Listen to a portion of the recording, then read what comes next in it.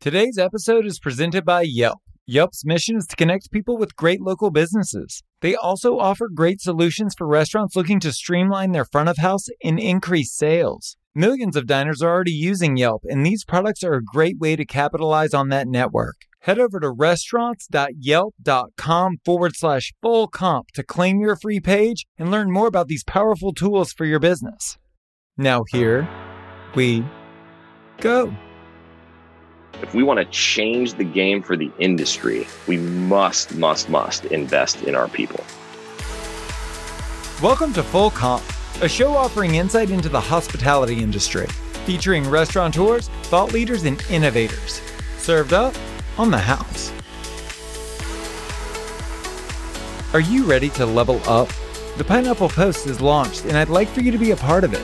It's a newsletter for people like you. People who want to learn and improve. It's delivered every Sunday and packed with stories, videos, and audio content from the brightest minds in our industry. We're covering the latest news, innovations, and trends to inform and inspire the way you do business. When you're serious about your work and you're ready to take it to the next level, the Pineapple Post is here to help. Sign up at pineapplepost.news. I hope you'll check it out.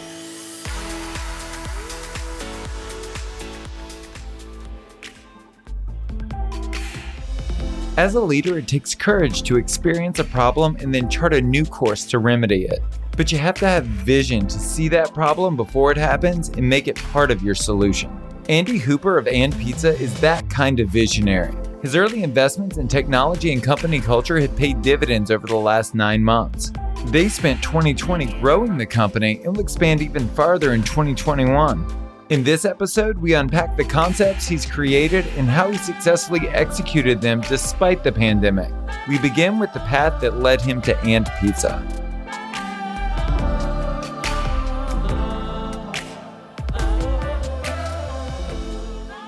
I am, fortunately or unfortunately, a lifelong restaurant guy. My first job outside of mowing lawns as an early teenager was washing dishes at a full service restaurant. And from that all the way through college, ended up getting my first job after school at Burger King, who was headquartered in South Florida. And I spent the first decade of my career there in a series of different human resources jobs, both there and outside of the US. Went from there to help some partners and good friends of mine on a business out west in Salt Lake City, and spent a good amount of time building up that business, fast casual Mexican chain called Cafe Rio Mexican Grill. Joined there when there were 40 and left when there were about 140. And then came here, started about 3 years ago to the day in partnership with Michael Destoria at And Pizza.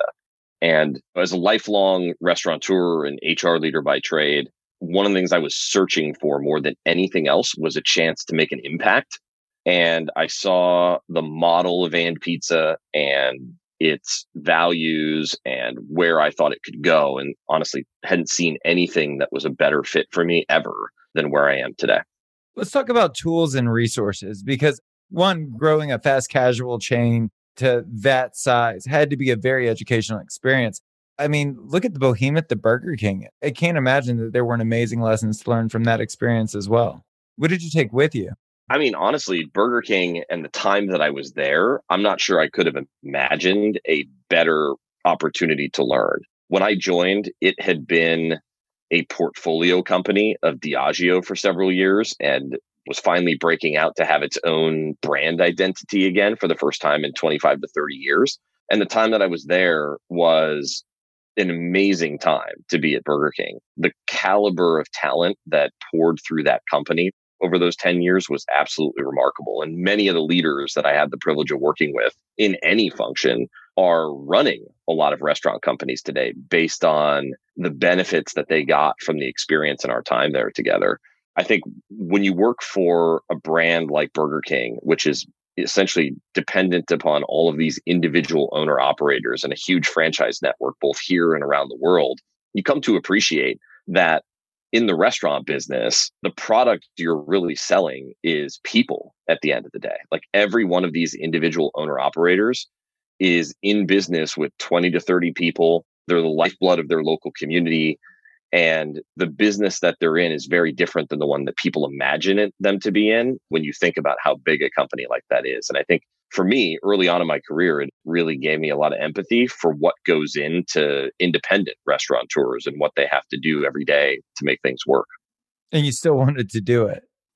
I know it's crazy. I grew up thinking I don't ever want to be in the restaurant business, not because I don't like food, but because my dad was in the food business and I swore I would never get into it. And of course, like just about everything else, the things you say you're not going to do, you get drawn to and investigate and come to find that there's actually a lot there for you. And for me, the chance to impact people on a massive scale is just nowhere better represented than in the restaurant business. I mean, it's the largest private employer in the country, and it's a huge chunk of people. And I think especially during these last 10 months of COVID, the entire world has come to see how central restaurants are, how essential they are to community, to the economy, and to the mental health of all of us. And I guess what I'm curious about in terms of your transition into And Pizza, entrepreneurs start businesses because they see a hole that needs to be filled.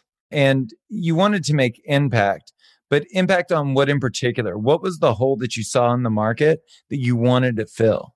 I think when I look at the restaurant business holistically, a lot of money goes into controlling operating costs because so much of the business is based on food and labor, like two very large costs in operating a restaurant.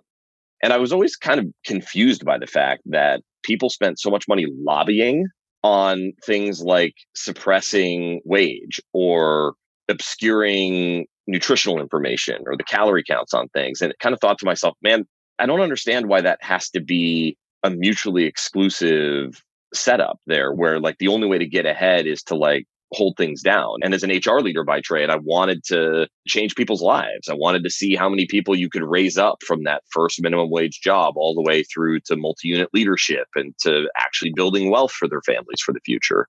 And when I saw And Pizza and I met Michael, who started the company back in 2012, for me, it was a real opportunity to partner with somebody and to take on a leadership role in a company where that was in the wood. The business model of making pizza is predisposed to taking greater risks, and being in a place like Washington, D.C., and having the opportunity to really not just participate in that, but potentially steer where the industry is going was a big deal for me. Because I think, again, back to those days of Burger King and individual franchisees, you have to give people an example of where they're headed. Like you can't just shout on the mountaintops and speak from a moral superiority spot and say, do this because. You have to be able to show them that it works at the end of the day, because that's what sustainability is about. I'm sure a lot of listeners have heard of, read, and followed someone like Simon Sinek and like this concept of whether you're playing a finite game like a sport or whether you're playing an infinite game. And for a lot of these businesses, especially the restaurant industry, it's an infinite game. The players, they come and go. The rules change. There's no defined endpoint. You're only ahead or behind. And with 10% of America's workforce, you have a real opportunity to lift a lot of people out of difficult situations in their communities and really change the game. And for me, that's what was most attractive about coming to And Pizza. But how do you maintain that ideology when resources are just so scarce? I feel like I did well in this industry, but I was always worried about money, and I never had enough money, and I never had enough time. And obviously, over the course of doing 8 months worth of interviews, I figured out that I was a huge part of the problem. But it's also, I don't know if restaurants are set up to fail, but they're certainly set up to struggle. So how did you pair the execution of your vision with the ideology that you have? For me, I think the key is, and I think you framed it this way, Josh, the question has to start with how do you maintain it? I think a lot of times the challenge is that the question gets framed in an adversarial posture out of the gate. Like you don't hear a multi-unit manager say to a single unit operator, I really want to spend more on labor today.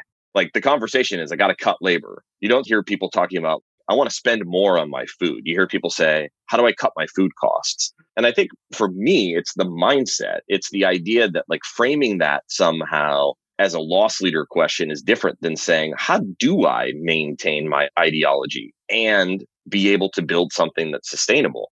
And what I've come to find out, and I think what I'm appreciating about this opportunity and where I think the industry needs to go, is to start asking those questions of the people that are doing the work.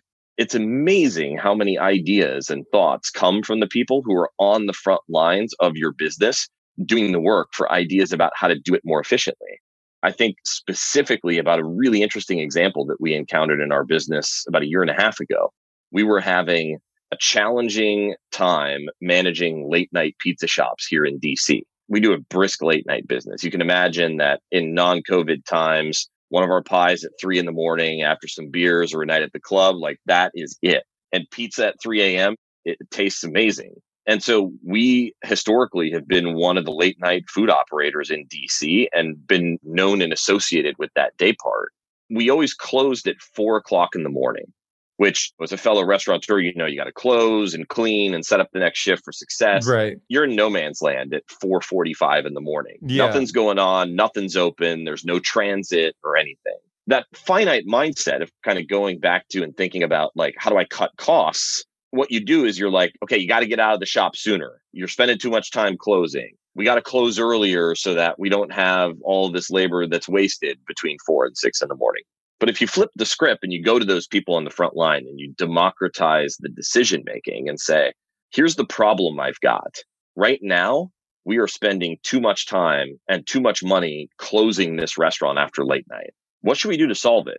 People raised their hand. They said, we can't get home. We have to wait until 6 in the morning for transit to start running again. So let's either stay open later or let's figure out a different way to get home. And the reality is staying open later, no real business between 4 and 5 in the morning, but you can help people get home.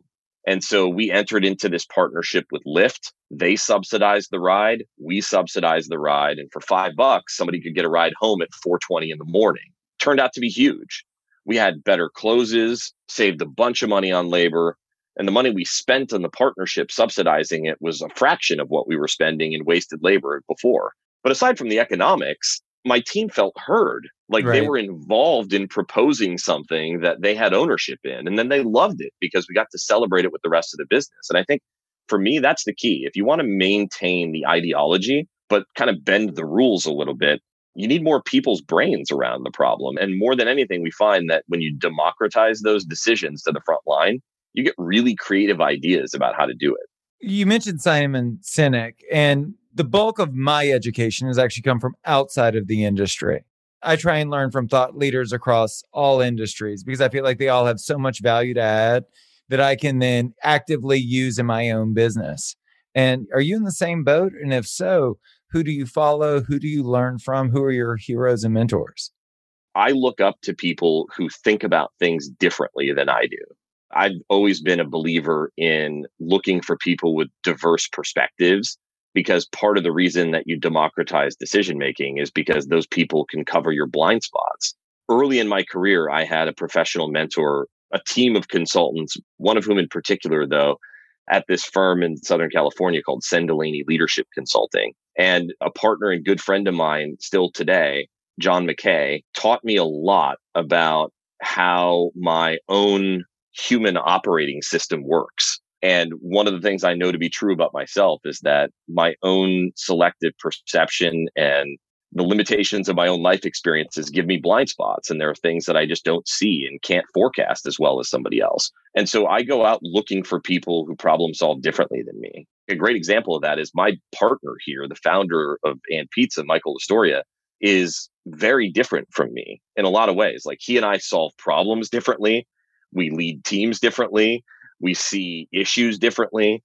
And I think that diversity combined with some curiosity and grace with one another leads to the ultimate partnership when you can really watch each other's back and identify where you can fill in the gaps.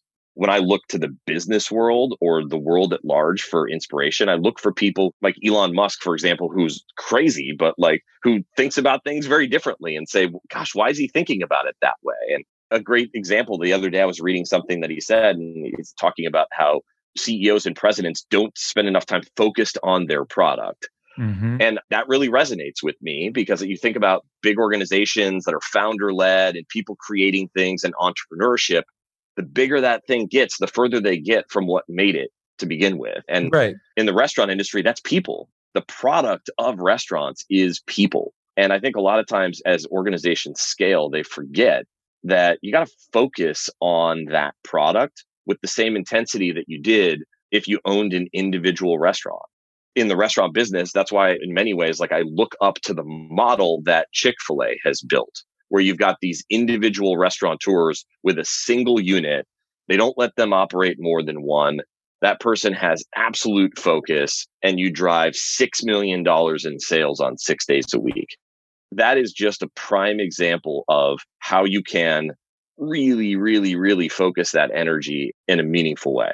And so I try to read as much as I can. I spend almost every day in the industry rags, in technology. I think when I look at the restaurant business, one of the best things to happen to the restaurant business is delivery. Lots of restaurateurs will totally disagree. They're going to say, this is terrible. And the only reason we're making it through COVID is because at least they've capped the delivery fees from a lot of these aggregators. And I'm not talking about the fact that DoorDash and Uber Eats and Postmates by themselves are good for restaurants. But what I'm talking about is it's brought innovative thinking around how technology can play into the customer experience into something that has historically been so reticent to adopt new technology. I mean, ask any restaurateur what they think of their POS system, and they're going to come up with a different acronym for POS. Restaurants are not by nature tech leaders. And so for that reason, like I look up to Uber and DoorDash and Postmates and even Grubhub from that perspective. And to the little guys like Nabil and the team at Lunchbox and those that are like really disrupting things today that I think are important for the future of restaurants having relevance. Let's unpack that, because your relationship with technology is so different from everyone else's. Tech, innovation, and leveraging that to create a more hospitable experience for the customer has been one of the foundational elements of And Pizza. And I'm curious to know two things. One, what was your perspective on tech as you got into this? And then two, practically, how have you leveraged tech to create a more hospitable experience? When I started here, I was coming off of 6 years with a team and a company with Cafe Rio that had an amazingly loyal fan base. We had moved off of an analog loyalty program onto a digital loyalty program at the time, which was white labeled. And we had 50% of our transactions were loyalty transactions. Insane. Like better than Starbucks, better than Panera, better than anybody, frankly, in terms of the volume at the time. And I entered this at And Pizza with a real appreciation and power for how that enabled intimacy and hospitality for that brand. And also looked at it and said, what would happen if we were leading on that? Because when I was with the team at Rio, we were following a bit on that. And we were fortunate to have the loyalty we had through the analog program. As Michael and I kind of got working together, it was very clear that this is a brand that was positioned to leverage technology to create an experience that felt primary for customers. That because pizza customers in particular had become accustomed to ordering online, ordering through an app, seeing digital innovation through Big Pizza, that there was a real opportunity to do creative things with it, because the experience of ordering delivery was already something that was kind of like parcel of ordering a pizza.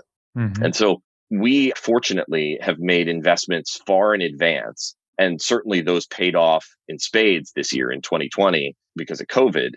There's a big opportunity to be able to use tech to actually create intimacy, not to create distance. I think in the restaurant business generally, restaurateurs' perception of technology is that it is a labor replacement, that a kiosk can replace a cashier, that a POS can replace an analog cash register, that a drive-through timer can speed up and maybe limit the amount of labor you have to put in.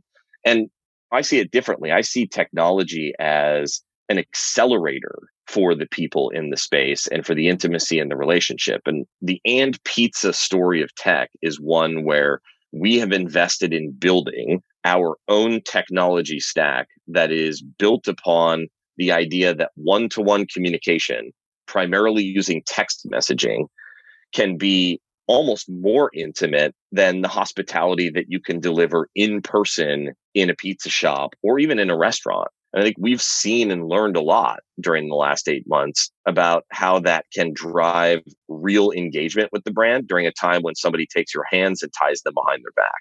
And, you know, when you lose your dining room, like many restaurateurs have lost, you're short a lot of options for how you can creatively communicate brand with authenticity and vulnerability to people. And if you think about how as a human being we communicate with one another, text messaging is it. It's the opportunity to connect. It can be informal. It's the real you. It's not polished. You don't need a copywriter. And you can really get a chance to connect with somebody both in terms of urgency and authenticity. Well, and you're in there with both feet. When I went to the AM Pizza website to reach out to you for the interview, I couldn't email you and I couldn't call you. I had to text. And I was amazed at how pleasant the experience was. I texted, they replied to that text. I supplied my information and my email address. You personally replied back to me. And so the conversation went. But it was a very intimate experience where I felt heard on an individual basis. And it didn't feel manufactured or inauthentic in any way. I think that call, Josh, of I felt heard is so important. That's the feeling. I hear people a lot of times talk about, I want to get a human on the phone. That's not necessarily what you want. What you want to is feel heard. And if there's a robot or an automated attendant where you just end up yelling agent, agent, agent to get to get through it, right? That's because you're not feeling heard. But I think text is really fascinating, primarily because of the data architecture that can sit behind that and how you can use all the muscle of CRM to be able to create unique custom journeys for people that feel really personal, that is enabled by it being text messaging. And you're also able to leverage that data to continue the conversation whenever you want, however you want, about whatever you want, right? Yeah, I think one of the most fun things that we've done with text messaging is we're a DC brand. Fall of 19, the Nationals were within a few games of the playoffs and the Phillies were coming to town. And Bryce Harper had moved from the Nats to the Phillies that year. And so it was like last week, old guy coming back to his old town with the new team. We ran a promotion where if you texted us, hashtag you're out, every time Bryce Harper struck out, within 60 seconds of the strikeout, if you texted us, hashtag you're out, we gave you a $3 pie. We had thousands of people text us every time Bryce Harper struck out. Like I remember being here late on a Thursday night with the entire GX team, watching the game on the screen, waiting for him to strike out, and then just watching the text line explode and having volume go up 2,000% in 60 seconds. And over the course of the 5-game homestand, he struck out 6 times. We acquired 10,000 new customers as a result of that. And it was so electric that by the time it was the last game of the series, Harper's up at bat and the whole stadium is chanting, "We want pizza. We want pizza." Because like everyone now knows that that's what's going on and that And Pizza is trolling. It's the old superstar for the team. The power of that text messaging, engagement, quick response, cultural relevance, reach, and virality all at once was so cool. But that wasn't even it. That happened. And then over the course of their run through the playoffs, we now had like 8,000 people who we knew were baseball fans and paying attention to us. And now you could retarget them with an offer or in some cases, just talking smack about the game. And it was so much fun to watch a brand just be able to interact individually with people, including to not sell them anything, but to just talk to them about something we knew they cared about because they interacted with us about it. And for me, that is gold. When you can unlock that as a brand, it's gold and it makes it fun. Like the people working on the other end of that text line were having fun with that. And that's all in-house. Yeah, all in-house. Yeah, it's our team. Eventually, over time, we will continue to use natural language processing and AI to help us with the things that are perfunctory. But the real magic sauce of it is hospitality. And the funny thing is, it's a great way of like you're using tech to actually increase the hospitality in the experience, not remove it.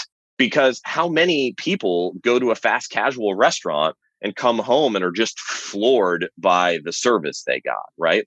That's not a common thing. Like you don't go through the line at Chipotle, get back to the office and then be like, you guys, I had the most incredible hospitality at Chipotle today. I mean, if you're sharing that story, it's because you damn well did. But what does get you talking to your friends and sharing about how it's touched you differently is when you're on the couch watching the game with your buddies and your pizza company is texting you about the play that just happened. And you're like, hey, check this out. And that then gives you a whole new set of content. In a world where content is king, you've now got the person who participated, who's now celebrating, who's screenshotting their phone and tweeting it to their friends. And we can turn around and boost it on our social media and be like, look at this, guys. This is real. I want to talk about people again because it's such a central focus for you. And one of the things that came out in the conversation we had prior was about how you're in the people business and pizza is the vehicle and it's a culture driven company. And I want you to share some of your company's core values and how they manifest on an executive level and with your front of the line employees. Yeah. So for And Pizza, there was always the and before there was pizza. The ampersand in And Pizza really represents unity. It represents connectedness. It represents the chance to introduce something very different than the divisive rhetoric that we hear in the world and watch play out in front of us a lot of times these days. And so it started with that symbol. And then, as you mentioned, Josh, pizza is the first vehicle. And I say the first vehicle because there's so much in that brand of the ampersand that I think there's no reason why it can't be a part of other things in time as the brand equity continues to expand. But with pizza as its first vehicle, pizza is an inherently shareable food. It's an inherently universally appealing food. It's the kind of thing that tends to bring people together and gets you a chance to break bread. And so it's very, very cohesive with that baseline foundational piece of the ampersand, which is unity. The values of the company that stem from that are first, celebrate oneness. That's like a core value for us that is about people being able to bring the best version of themselves to bear in this job. And so that manifests itself actually quite similarly in the executive suite or at the shop level. And it's probably the easiest value for everybody top to bottom in the organization to understand. It's this value of individuality and celebration of who you are and the unique, wonderful things that you can bring to the table, and an effort to maximize that and get the most out of you at work. And that's where that blind spot recognition piece comes in too, because the more diversity you build, the more people you have to cover those blind spots and build a complete opportunity for everyone to feel welcome. I think one of the things I'm most proud of, last engagement survey that we did, asked people what percentage of you are proud to work for this company. And we were like 82% top box on that, on the engagement survey of like, I am proud to wear this ampersand. And like, you see people, they want to wear the shirt. They want to wear the swag when they're not at work. And I think that is also very, very rare in the restaurant business. You don't see people like pridefully traipsing around town in their work gear oftentimes. The second value is make your mark. It's an accountability value. It's about people making an impact. And if you bring your whole self to work, how can that in turn make a difference? And I think that's foundational to why I came to the brand, like the desire to make an impact, this idea that every one of those interactions that you have, whether you're on the text line or whether you're face to face with somebody in the shop, is a chance to change the game on somebody's day. It's a chance to make an impact, make your mark, be heard, do something of consequence. And so that's the second value. And I think individually at the shop level, it's many of those things that I just shared. At an executive level, for me, it really resonates as how many people am I raising up by what we're doing? Is the impact that we're having helping raise more and more people into greater states in their lives and greater opportunity for them and their families? The third value is unite the house. This is a sort of like we're all in it together value, a value of teamwork, of empowerment, of this idea of you look left, you look right. Like if you're familiar with mottos in the Marines are all about looking after one another. It's one another, then the Corps broadly, then the country. And unite the house for us, it's really about being able to watch each other's back, watch each other's blind spot, anticipate what people are going to need, help people from stepping in it. A lot of times in corporate companies, people are looking for somebody else to step in it, looking for a way to potentially have a zero-sum game to get ahead. And for us, that value is really about recognizing and supporting. And the last value for us is change the game. That's an innovation value. Because this is a founder-led, creatively led concept, innovation will always be an essential part of the brand identity and something that we will have to continue deliberately investing in and measuring against as we go. Because if we're going to be 1,000 units, 2,000 units, 10,000 units someday, and we're going to stay close to that ideology that you mentioned earlier, you must be innovative. It has to be fresh. It has to be new. You have to be leading so that people are continuing to get magnetized to that and brought closer to the orbit. What does the future look like for And Pizza? If you were to look out 6 months, 12 months, 24 months? Immediate term for us, we are in growth mode. From a 2021 objective standpoint, the single biggest thing that we are doing is growing our footprint. While many other brands retracted during COVID, we've been deliberate and intentional about expanding. We opened more shops in an 8-week period last fall than we did in the entire year prior. And in 2021, we will open at least 25 new pizza shops on the base of 46 that we own and operate today. And so that's really aggressive growth. And the thing that you will notice most 6 months from now is that we look different. We have 8 or 9 new shops in the ground, and we've created opportunities for dozens of new leaders and hundreds of new family members. As you look further out into the future and start thinking about what's 12, 18 months from now, starting to think about ways in which we continue to push decision-making deeper into the organization, continuing to look at ways to democratize this business and give pieces of it away to the team that's making it happen as we expand geographically out from where we are today along the mid-Atlantic coast. And as you think about 5 to 10 years down the road, we have aspirations to be pizza's future, to be this next generation's version of what people have come to know from Domino's or Papa John's or Pizza Hut or whatever today, only to do it with livable wages, ingredient transparency, socially conscious umbrella, an intentional investment in social justice, and a democratization of decision-making for the brand, all kind of tied back to this idea that we want to prove you can do both, that you can do well and that you can do good and win. And we believe that we've got, because of the technology and because of the exceptional people that are here and because of the commitment of the shareholders and the people in our orbit, that not just will be, it is our destiny and we will be there. It's an industry podcast. And at the end of every episode, I like to give the guests an opportunity to speak directly to the audience. Do you have any advice or words of encouragement you would like to offer? I think that for me, one of the most important investments leaders can make is an investment in their people. We spend a lot of time talking about return on invested capital in this industry. Private equity investors or founders are talking about how soon they can make the dollar back that they have put in. And traditional private equity investing has very strict protocols. Got to get my 3x in 5 years, and so I can fund my 2 in 20 for my LPs. And I think that that's dangerous for the future of restaurants for the long term, because investments in people pay back significantly greater over a longer and longer period of time. And so my greatest piece of advice for the industry is think about the investments that can be and should be made in people and what your business can look like 10 years from now if those dollars are reinvested into the people doing the work. One of the things that really struck me about the last 6 months in the United States is learning more and more about how much of the racial inequality in this country is driven by income inequality. And that, if anything, has made more of an impact on closing that gap. Raising the minimum wage had the single greatest impact on racial income inequality in this country. And I think that's just a gut check for us in this industry to think about, like, if we really want to be agents of change, we really want to make an impact on the industry, because this is an industry podcast. If we want to change the game for the industry, we must invest in our people.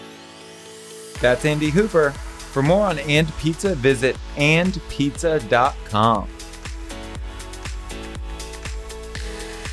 If you want to tell us your story, hear previous episodes, check out our other content, or read our daily publication, go to fullcomp.media. Thank you so much for listening to the show. You can subscribe wherever you get your podcasts. While you're there, please leave us a review. A special thanks to Yelp for helping us spread the word to the whole hospitality community. I'm Josh Kopel. You've been listening to Full Comp.